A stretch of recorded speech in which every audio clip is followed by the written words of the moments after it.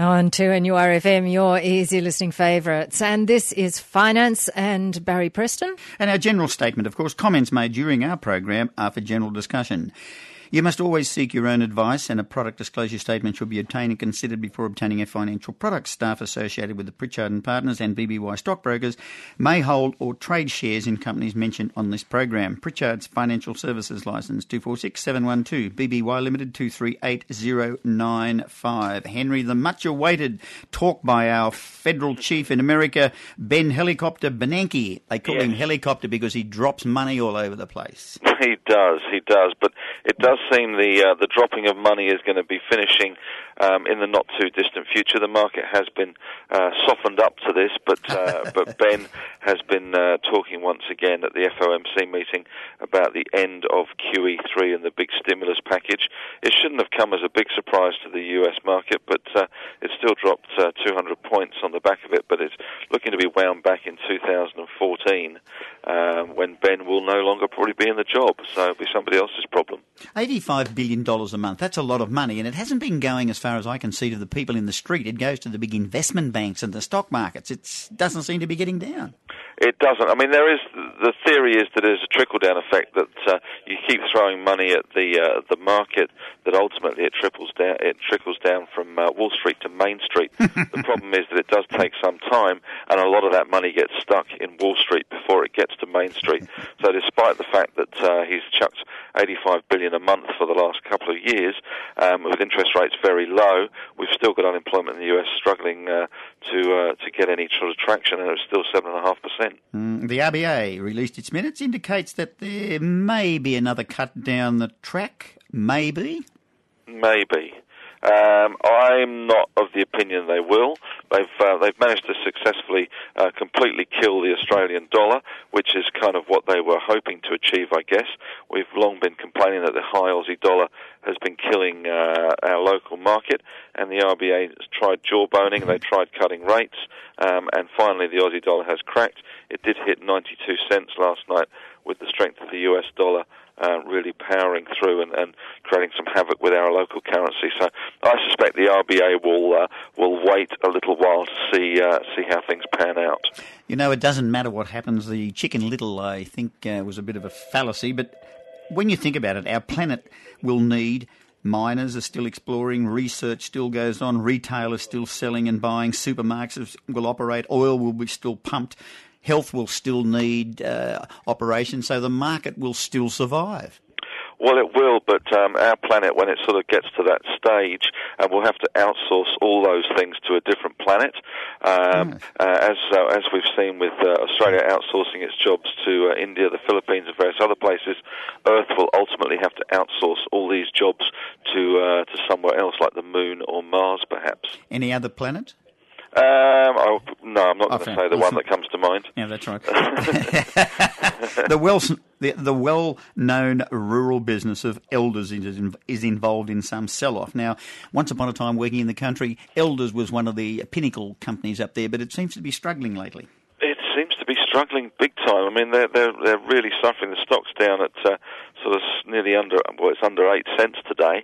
They've put a couple of their businesses up for sale, one of which is Futuris, which is the car automotive spare parts business, and they seem to be knocking back the people that are looking at buying these businesses, as they're not offering enough money. So at the moment, the stock is very much under the hammer, and they are very much struggling, I'm afraid, in the rural sector. You would think they'd be doing okay, but apparently not. Interesting. You know, not many moons ago, but some time ago, there was talk that oil stocks, they're challenged at the moment, but there was a time when people were talking about oil, the peak oil, and oil was going to run out and so forth. But that doesn't seem to be happening now. Peak oil. Well, unfortunately, or rather fortunately, the US has got themselves addicted to shale gas, which is helping their economy dramatically, and they seem to have put aside their concerns for the environment. It has been a major boom for the US oil business, as technology has sort of kind of made it so much easier to get some of this trapped gas and trapped oil assets underground to the surface. So the peak oil argument, I guess, is being pushed out as technology takes over to find more oil or extract the oil that was previously there that they didn't think they could get Interesting. Chiefs of companies are on knives' edges if they have to report a downturn in their company activity, a savage response from their shareholders. Interesting. Yes, the market takes no prisoners. I mean, even if you only sort of hint that there may be a problem, you get savage. Lend-Lease was one that got pretty much mauled the other day, despite suggesting that what they actually said wasn't a profit downgrade.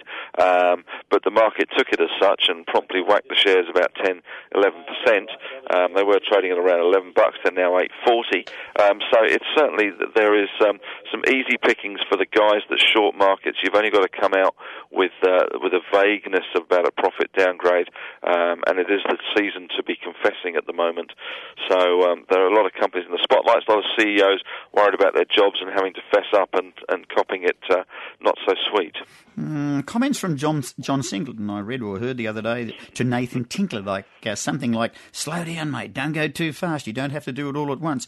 Probably in hindsight were very good.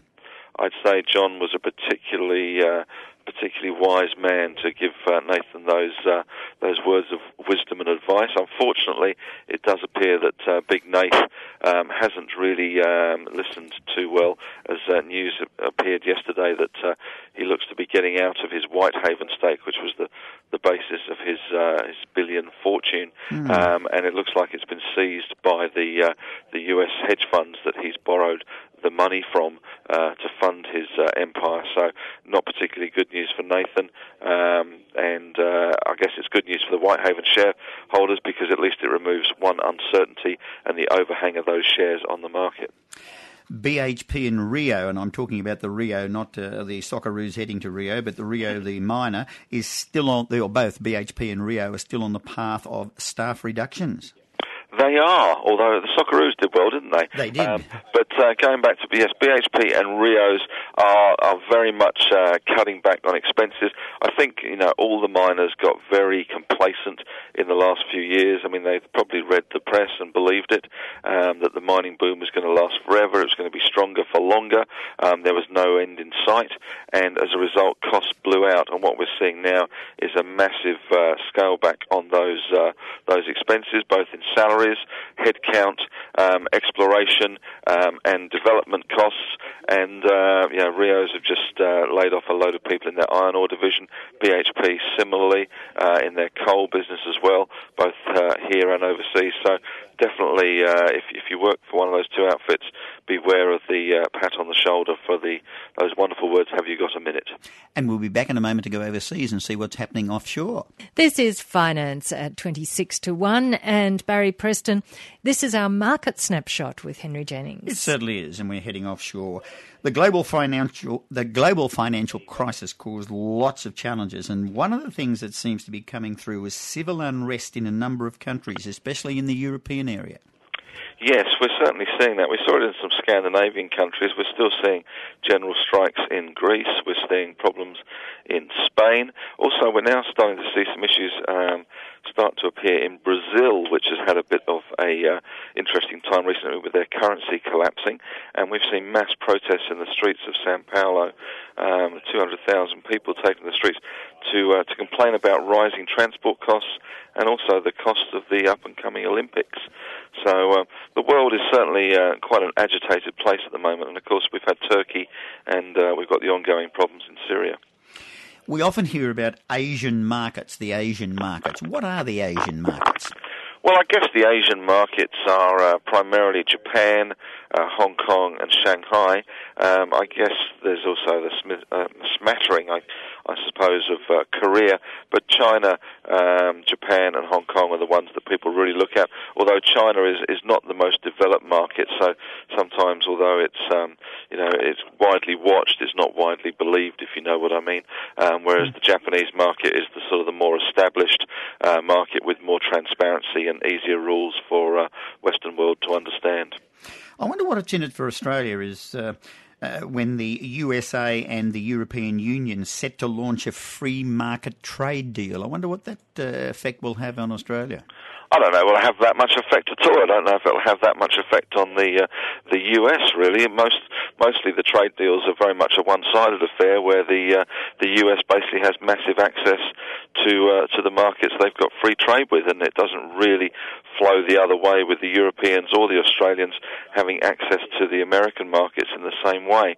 So, the US tends to win out on these matters, as they have done with the Australian free trade, and I suspect with the European as well. I believe the USA had a drop in food prices the first time in 4 years. Does that mean that KFC and Macca's are now cheaper? I think so, yes. I think they've all got cheaper, but, I think that's not just a drop in the food prices, it's also a function of 7.5% unemployment, and also a function of, the economy over there is hardly, it's sort of puttering along rather than screaming along, so there is a lot of price competition out there between these sorts of outlets, but it is a good sign that food generally in the US is getting cheaper. Japan, look, they've turned on their printing presses and they're talking in trillions of dollars, of course, but does anyone know what's happening over there? Their market goes up, their market goes down. I wonder, is the person in the street being able to buy more nappies? Because I believe the older person in Japan, the sales of nappies is more for the adult than what it is for the younger ones. Yes, Japan is a very strange country in some respects. They have very little immigration, and they have a massively ageing population. And as you rightly say, Barry, sales of adult nappies have overtaken sales of baby nappies, which is somewhat worrying. So I get the feeling that no one really knows what's going on over there. The Prime Minister, Abe, is trying to re-inflate the economy by pushing inflation up, interest rates up, and the yen down, and enabling an export boom to sort of bolster the country's finances. The problem he has is it's kind of a nasty tightrope. If you start pushing interest rates up, that does kind of hit the local economy as well. So it's a bit of a balancing act he is trying, and he's got the three-arrow policy. I'm not sure if all the arrows in his quiver are going to hit their targets. And when will we have to get out of bed to see you on Sky News? I think I'm doing 6:30 on Friday morning, but I wouldn't rush to get out of bed because it's the sleepy show.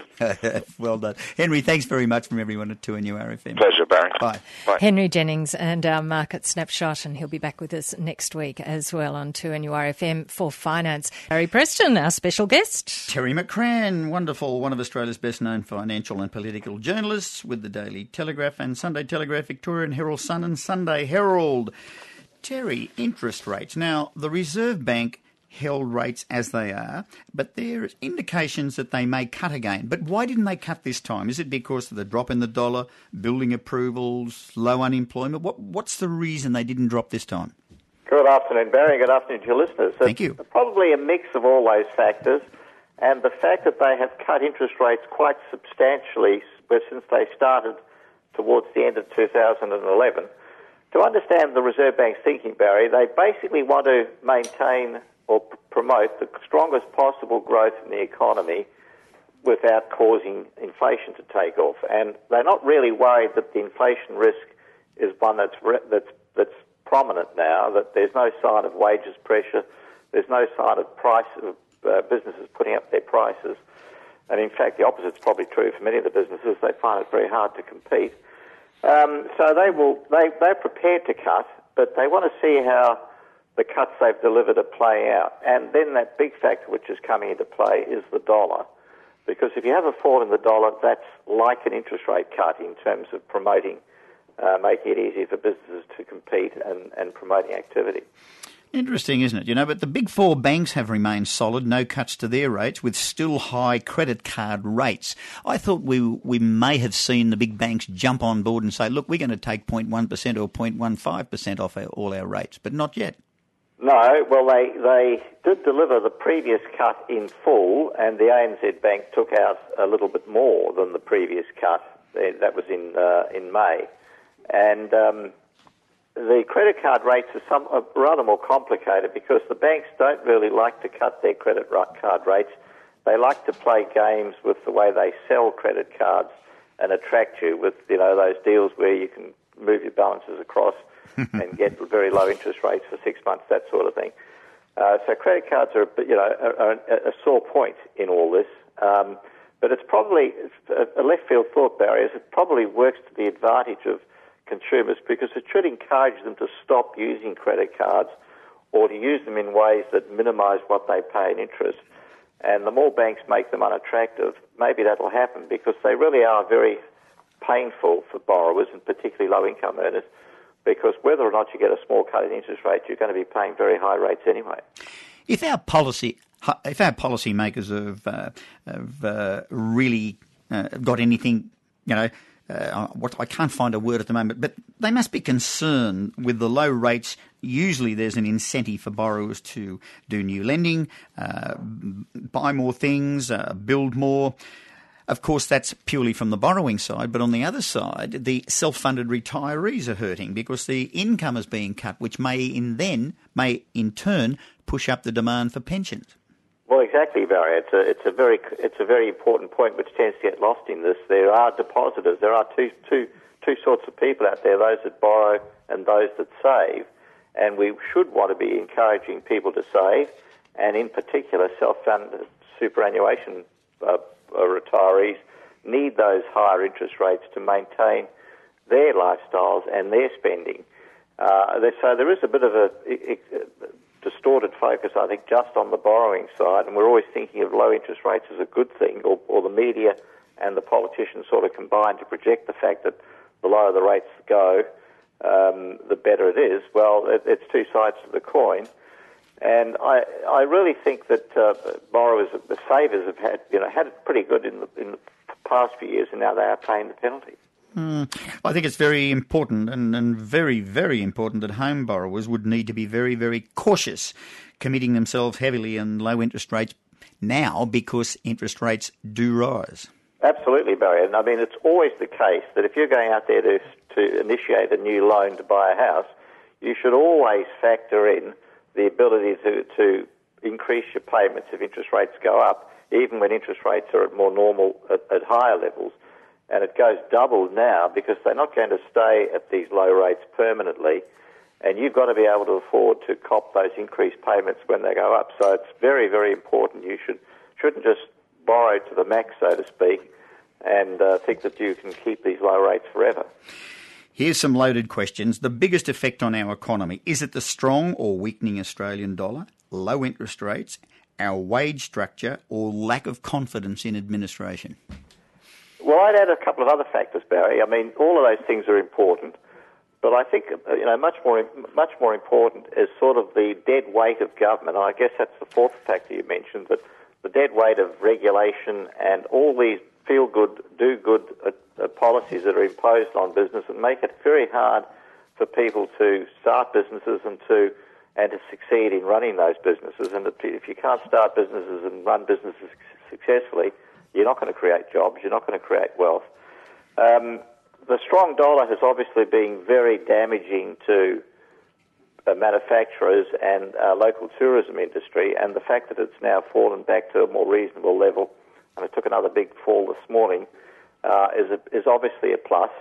The minus of that, of course, is that things that we import will start to get more expensive, and that'll hurt consumers, like the very cheap televisions and cars and everything else, and most importantly, petrol. We're going to start to feel the pain with petrol. Interest rates, I think, are important, but probably not. That's not going to save us having lower interest rates by itself. Wages, again, with wages, it's not so much the level of wages, Barry, but the inefficiencies and restrictions on being able to use workers most effectively and get greater productivity. I think the average employer would be quite happy to pay their workers high wages if they could get good working output out from those workers. And it's not so much that workers are lazy, but that, and that's exactly not the case, it's just that they are prevented from working effectively by all these restrictions on the way people can work. Well, that'd be, of course, in flexible hours, and when we look at Ford and Holden, they're having challenges. Absolutely, Barry. I mean, it's not just in flexible hours, but in flexible working conditions generally. And we had this case last year where, because of the rules, you couldn't employ school kids to work for 2 hours after work in the local stores in country towns and indeed in the city. you had to employ them for a minimum of, I think, was 4 hours, which meant that you wouldn't employ them at all because you couldn't justify putting them on for 4 hours. It's those sorts of things which are hurtful to business, but also obviously hurtful to people looking for work. It's Finance at the moment on 2NURFM, and it is 9 minutes to 1. And Barry Preston, we have our very special guest, Terry McCrann, with us. We certainly do. Two challenging things that I've been hearing from my clients and also myself. Well, I've not understood it myself. In respect to Australian Bureau of Statistics figures that we've been creating a large number of jobs, I think in, was it March or April or something, 50,000. Yet all I can see in the paper and what they've said is that people are being laid off. Also, our consumer price index is benign, very low, yet prices seem to be rising. Something's wrong somewhere. Yes, Barry, there are statistics, more statistics and lies, I think as somebody once said. I think all those statistics have to be treated with some caution, but the bottom line is that, yes, we are always creating new jobs, and we are also always seeing jobs being destroyed. I guess when we see those big job cuts, they get a high-profile projection, and obviously they are very damaging and hurtful to the people that lose their jobs. But there are jobs being created out there.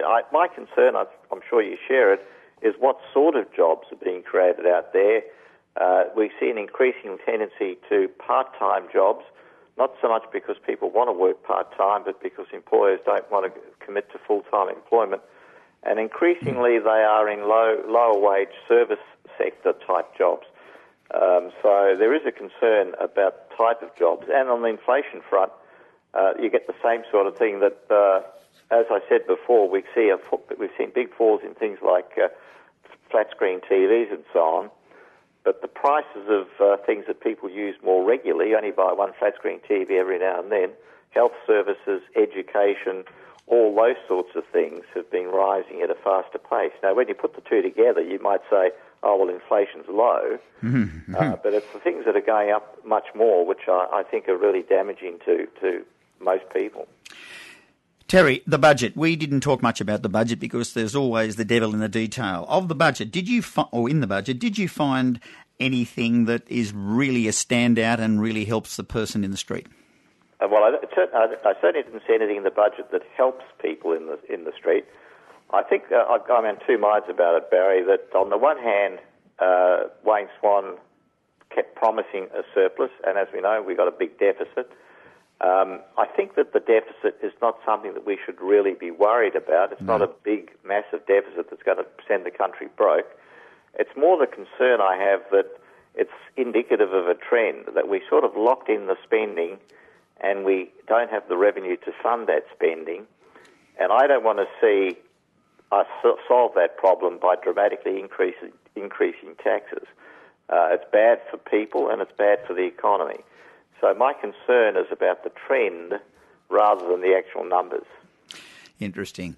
With America and Japan pumping billions of dollars in, America looks like they may tighten up, but Japan's pumping billions upon billions of dollars, but nothing seems to be happening. Is it slow, a sort of a snaking effect? Will it happen down the road or what?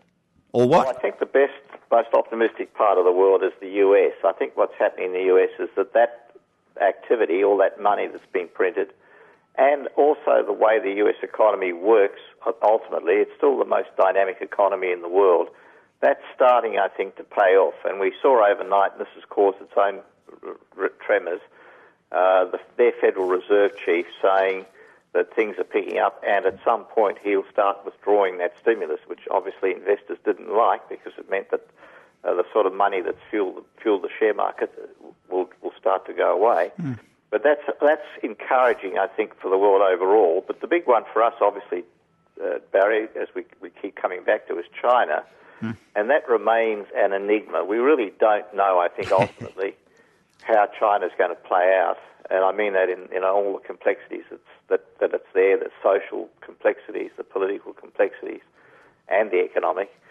By and large, it looks like it's slowing, but it's not slowing too much. So by and large, China should still continue to be good for Australia, but maybe not just quite as good as it has been in the last few years. As long as it remains good. Terry, on behalf of everyone at 2NURFM 103.7, thank you very much. Keep safe. See you soon. Talking to you, Barry. Bye. Terry McCran, and you heard him on Finance on 2NURFM, where we're getting very close, Barry, to the end of our program. I'll just check the weather for our sponsor, inkjetwholesale.com.au, where you pay less and print more. Dangerous surf we've got, chance of showers, and at the moment 15 degrees at Floraville. And a final word from Finance? Whatever you do, please, please, please remember that superannuation, you're running out of time. You should have had all your contributions in by now. I would suggest if you've left it till next Thursday, it may be too late, because the end of the month is the end of the time you can put your superannuation in. Please ensure you don't put too much in. Talk to your advisor. And in the meantime, keep safe. Hope to see you next week. And Finance returns next Thursday after the midday news.